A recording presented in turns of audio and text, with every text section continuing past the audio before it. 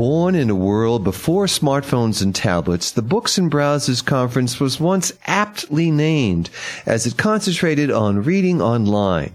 In 2016, of course, digital reading is about much more than books and browsers. Welcome to Cartwright Clarence Center's podcast series. I'm Christopher Kenneally for Beyond the Book. After a one-year hiatus that allowed organizers to rethink the focus, Books and Browsers returned last week to San Francisco. Andrew Albanese, Publishers Weekly senior writer, attended the two-day conference and came away excited about the possibilities for storytelling. Welcome back to Beyond the Book, Andrew. Hey there, Chris. Well, actually, we were sort of jealous of you. You got to attend that conference in San Francisco last week, the 7th Books and Browsers Conference, and really very well known among the cognoscenti of the publishing industry as a forward-looking show that really does, as I say, focus on the future of storytelling. So can you tell us more about what you found in the future? Yeah, well, there is going to be a future, and I know after Tuesday's surprising election results, shall we say, the future is very much up for debate, but that is another subject entirely. But, you're right. Last week, it was my first time as well going to Books and Browsers, and I was there with about 150 in San Francisco, beautiful San Francisco, to survey the full spectrum of storytelling that's now at play, and it really was eye-opening. First, a little bit about Books and Browsers for those listeners who may never have been or may not be familiar with it. It is a conference that is produced by my friend and PW contributor Peter Brantley, sponsored by the University of California, Davis and the Frankfurt Book Fair, with some assistance from the Berkeley New Media Program. Now, the Frankfurt Book Fair people also help produce the show, and they do a really great job with what really is kind of a small but a very highly regarded tech-focused publishing event. Now, listeners may recall that the conference took a year off to refocus in 2015, and this was its first year back, and it came back with something of a different look. This year's conference was dubbed Telling Small Stories, and it focused very much on people telling their stories about how they're telling stories. Now, for Books and Browsers, I will say that this year off, this transition, you might call it, was necessary because over the last decade, the concept of reading books online has become quite common. Early online publishing systems have now morphed into this entirely new generation of internet-powered storytelling. And, I feel like those of us who attended should have gotten diplomas after the show. It really did feel like 2 days of intense classroom work. And it kind of opened my eyes to this broad range of work that's being done across all media. Some of it complementary, some of it competitive, but all of it really crossing paths with the book at some point. All right, then. So tell us a story. Tell us about the stories you were hearing told. Yeah, and right off the bat, I should mention that all of the presentations were filmed, and they're going to be available for free online at some point in the coming days. So you might want to Google Books and Browsers 7, I believe the number was for this year, and see if those presentations are up. And you can check out for yourself some of the things that I'll talk about here. But, what did I really enjoy this year? Well, first, an Irish, perhaps English, Northern English filmmaker named Adam Dewar presented on how he made this thriller movie / story on Instagram called Shield 5. Some of our listeners may be familiar with that, but it used 15-second video clips and also text and comments from readers who got involved, etc., to sort of tell this really good spy thriller story. And when I first saw it, when Adam first started talking about it, I thought, wow, this is really cool marketing maybe for a book. And then it sort of struck me about halfway through that actually this is really good storytelling in its own right using the Instagram platform. And also fascinating, there was this great clip, this great presentation, from Jane Friedhoff, who is a game designer by trade, who showed off this program that she had worked on during her time at the New York Times called Membrane. And Membrane enabled authors and readers to have this sort of really robust conversation within the stories published online, something of a souped up comments function that functioned like a skin of commentary over the text. Well, Andrew, I agree that Jane Friedhoff's work is fascinating. And last month in a Beyond the Book interview, she explained more about what she hopes to accomplish. And the idea of permeable publishing is this idea of a reading experience where there's not just like a wall between the author and the reader, right? Typically you have some sort of web page or an article. Maybe there's a comment section. That comment section is, down below or off to the side. It's not necessarily really linked in a way to the source material. And it's a very particular kind of interaction. It's sort of two-way. Maybe the author comes into the comments, but it feels like it's happening somewhere else. So it still kind of feels walled off. And what I was interested in, and this was actually very much informed by my game design practice, was how we can create holes in that wall, how we can start to make it more of a membrane, so to speak, and allow things to flow back and forth and kind of have commenters influence writers, influence commenters, and back and forth. The kicker to that is that Jane, of course, has left the Times, and the Times has not pursued the project. And I sat there thinking, boy, this would be really great if we could embed this in ebooks. It'd be great for classrooms. It'd be great as a tool for journalists to use. And yet it now sits mothballed with a whole bunch of other IP. Jane doesn't even have access to the code, and it's going nowhere. So it's really too bad, because I thought that this was really cool and definitely would have benefited readers and publishers and storytellers of all kind, I would say, a lot. Another great story, another great presentation was from a comics artist named Dan Goldman. Visuals and visual art was really very prominently part of the Books and Browsers crowd here. Visual artists were in a number of presentations, and he talked about his work on a graphic novel and the way he put together this graphic novel project in India that dealt with sexual violence there. And that really highlighted the power of storytelling. There were more presentations on everything from metadata to virtual reality both in terms of the legal implications of it, as well as, sort of where it is in development. And one really fun presentation, you'll get a kick out of this, was from a theater producer named Michael Rao, and also sort of a performance artist, who detailed this project that he put together that was really totally singular and immersive. And by that, I mean it served one person at a time, and that person who bought the ticket would show up to a cubicle in a basement as if they were taking a new job, and they'd be immediately thrust into doing Excel spreadsheets. And over the course of that 45 minutes that would go on, he'd get emails. The work that he would do would sort of bring the story along. And I know what you're thinking. Why would anyone want to sit in a cubicle and do Excel spreadsheets? But it was a really interesting and eye-opening way to present sort of a new narrative.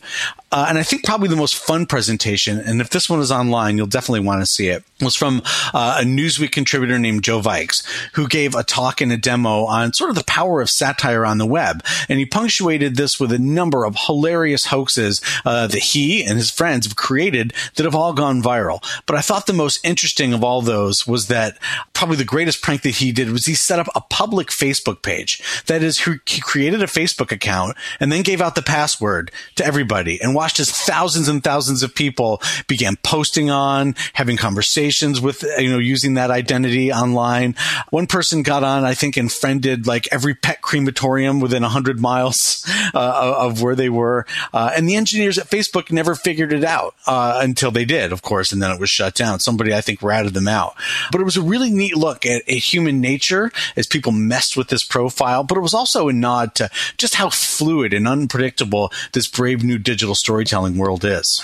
Or fluid and unpredictable, or crazy and madcap, depending on your point of view. Well, as we talked about after the Frankfurt Book Fair a few weeks ago, these new forms of storytelling really are a very hot topic. They were a hot topic at Frankfurt itself. And I guess the question for you there as a senior editor at Publishers Weekly is, how much of this really matters? How much of it relates to the book business and to books? Yeah, absolutely. And Frankfurt, we did see a lot of cool new stuff this year. And Frankfurt really does deserve kudos, because they've been really pushing this digital future for a long, long time now, and in some cases pushing reluctant publishers forward.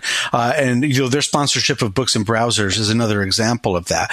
But you're right. This year we saw the Arts Plus debut at Frankfurt, which brought in the fine arts and the visual arts community.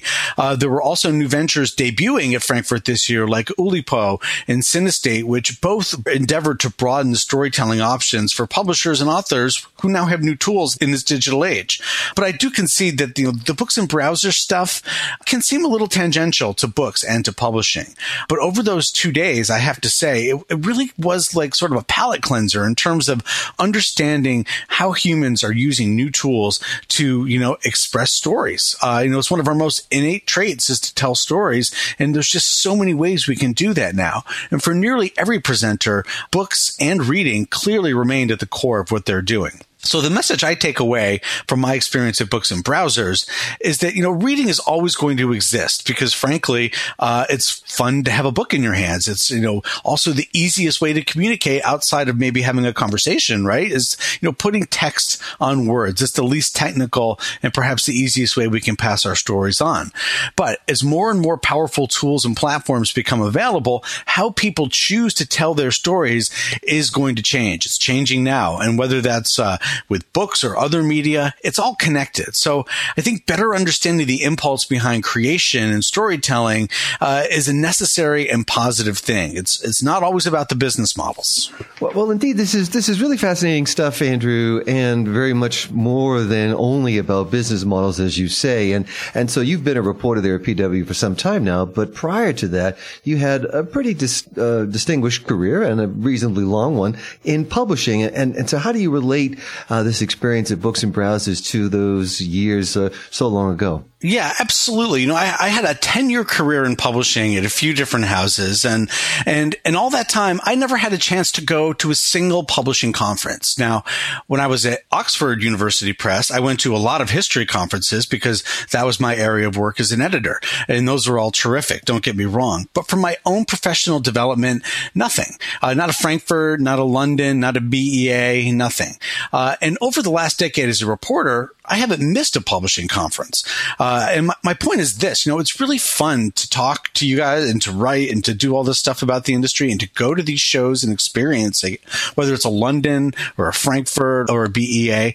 But I think there's great value in the industry from having people go sit together in a room to meet their peers, to meet people that are doing cool things in other media and to talk and to learn. There's great value there, especially now as digital is offering so many diverse paths for creators. And if there's one really solid realization I had when I left San Francisco, it's that publishers would really benefit by sending more of their people to events like Books and Browsers. I think there were 150 people there. I just, with 500 people in that room, I think it really could have been magic. A conference like this, I think, plants the seeds of creativity and can spark new ideas. And even if they don't pay off in the quarters immediately following when somebody goes to one of these shows, they certainly are going to help in the future. So my hope is that more publishers are going to get a chance to see what I'm seeing, whether it's at Frankfurt or London or Books and Browsers, that they'll get a chance to go talk to other people and see how digital is changing the game in new and unexpected ways. And I think it's a worthy investment for publishers to send their people there, to sit in a room, to talk about their craft. And I think Books and Browsers was a great example of why. Well, it's not just the professionals that can gain from attending conferences. The public certainly can too, where they have the opportunity.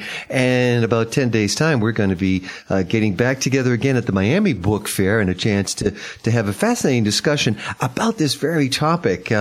We will be there on Saturday, November 19th at 12 noon, taking a look at the rise of smartphones and tablets and the fascinating, perplexing challenge they present for reading and for books. And as you have mentioned so many times on this program, as the book moves from the printed page to a screen, it's now suddenly beside every other media, and how well the book gets along with its new neighbors is going to be a question that publishers and readers are both looking for answers for. We're going to get some answers from our panel. You'll be there, Andrew, but along with Rafael Lima, who is a novelist, playwright, journalist, and lecturer at the University of Miami School of Communication, as well as Kristen McLean, Director of New Business Development at Nielsen Book. And so I hope anyone in the Miami area will join us for that program, The Future of Reading, part of the free public fair of the Miami Book Fair International. And it's an important session that will have a lot to say about publishing, media, and society. And finally, as our last note on today's program, Andrew, there's a controversial report. We learned this week that IDPF and the W3C, one of Books and Browsers' early sponsors, have approved a plan to merge their organizations. And this is something that I think we've known all along not everyone is happy about. Tell me about the potential wrinkle in the future of digital books. Yeah, that's right. And you can read all this. So we've got a report on this in the Publishers Weekly website. But, this week, the members of the IDPF, the International Digital Publishing Forum, voted to approve a proposed plan to combine the IDPF, which is a standards organization for electronic publishing, with the World Wide Web Consortium. And really, it wasn't even a close vote. The vote was 72 in favor and 10 opposed, with about 2/3 of the IDPF's 130 active members weighing in. And as I said, you can read the full story on the PW website. But, basically proponents of the move say that the merger is going to promote common ebook standards. But there are critics, and the most vocal of which has been Overdrive CEO Stephen Potash, who suggested that the move could weaken the publishing industry's influence over the continued development of the EPUB ebook format. That, of course, was developed by Potash when he started the Open eBook Foundation, which later became the IDPF. So what happens now? Well, we're still a ways from home, and I should caution people that the vote that IDPF took empowers merger negotiations to really get going. So the groups may sit down at the table and hash out the nuts and bolts, and they may find that a merger doesn't make sense. So it's not a done deal that there's going to be a merger here, and it's going to take a little bit of time. Meanwhile, Potash has said that he's going to continue to reach out to other stakeholders and is going to continue to evaluate other options. And now I don't know what that means, other options. I don't expect a protest down Broadway, for example, but I think it's fair to say that in the ebook standards world, this is another election that has some people who aren't too happy about the results. Well, what a great picture you're leaving us with. A book publisher's protest, people with signs that say, "Not my EPUB 3." Well, Andrew Albanese, senior writer at Publishers Weekly, we always enjoy speaking with you every Friday here in Beyond the Book. Thanks for joining us. My pleasure, as always. When it comes to human activities, algorithms are expected to be models of objectivity. But in her new book, Cathy O'Neil makes the case that real-world mathematical models are anything but objective. Weapons of Math Destruction was longlisted for a National Book Award in nonfiction, and despite the menacing M word in the title, O'Neil insists that readers aren't required to know any formulae. It's really not a book about math. I know a lot of people worry about that, but the way I describe it is it's a book about power. And it's a book about, in particular, the way that people with power are building tools of social control and shielding those tools from scrutiny by saying, this is mathematics. You're not an expert in mathematics, so you wouldn't understand it. So in other words, they're kind of like flashing the math, the math ID, like you might see a policeman flash their badge and saying, this is something that you can't ask questions about. And my book is about sort of looking past that shield and saying, yeah, we actually have every right as human beings to ask questions about things that affect us very deeply, that are secret and are possibly quite unfair and destructive. Cathy O'Neil and Weapons of Math Destruction up next on Beyond the Book. Beyond the Book is produced by Copyright Clearance Center with its subsidiaries Rights Direct in the Netherlands and Ixis in the United Kingdom. CCC is a global leader in content workflow, document delivery, text and data mining, and rights licensing technology. You can follow Beyond the Book on Twitter, like us on Facebook, and subscribe to the free podcast series on iTunes or at our website, beyondthebook.com. Our engineer and co-producer is Jeremy Brisky of Burst Marketing. I'm Christopher Kenneally. Join us again soon on Beyond the Book.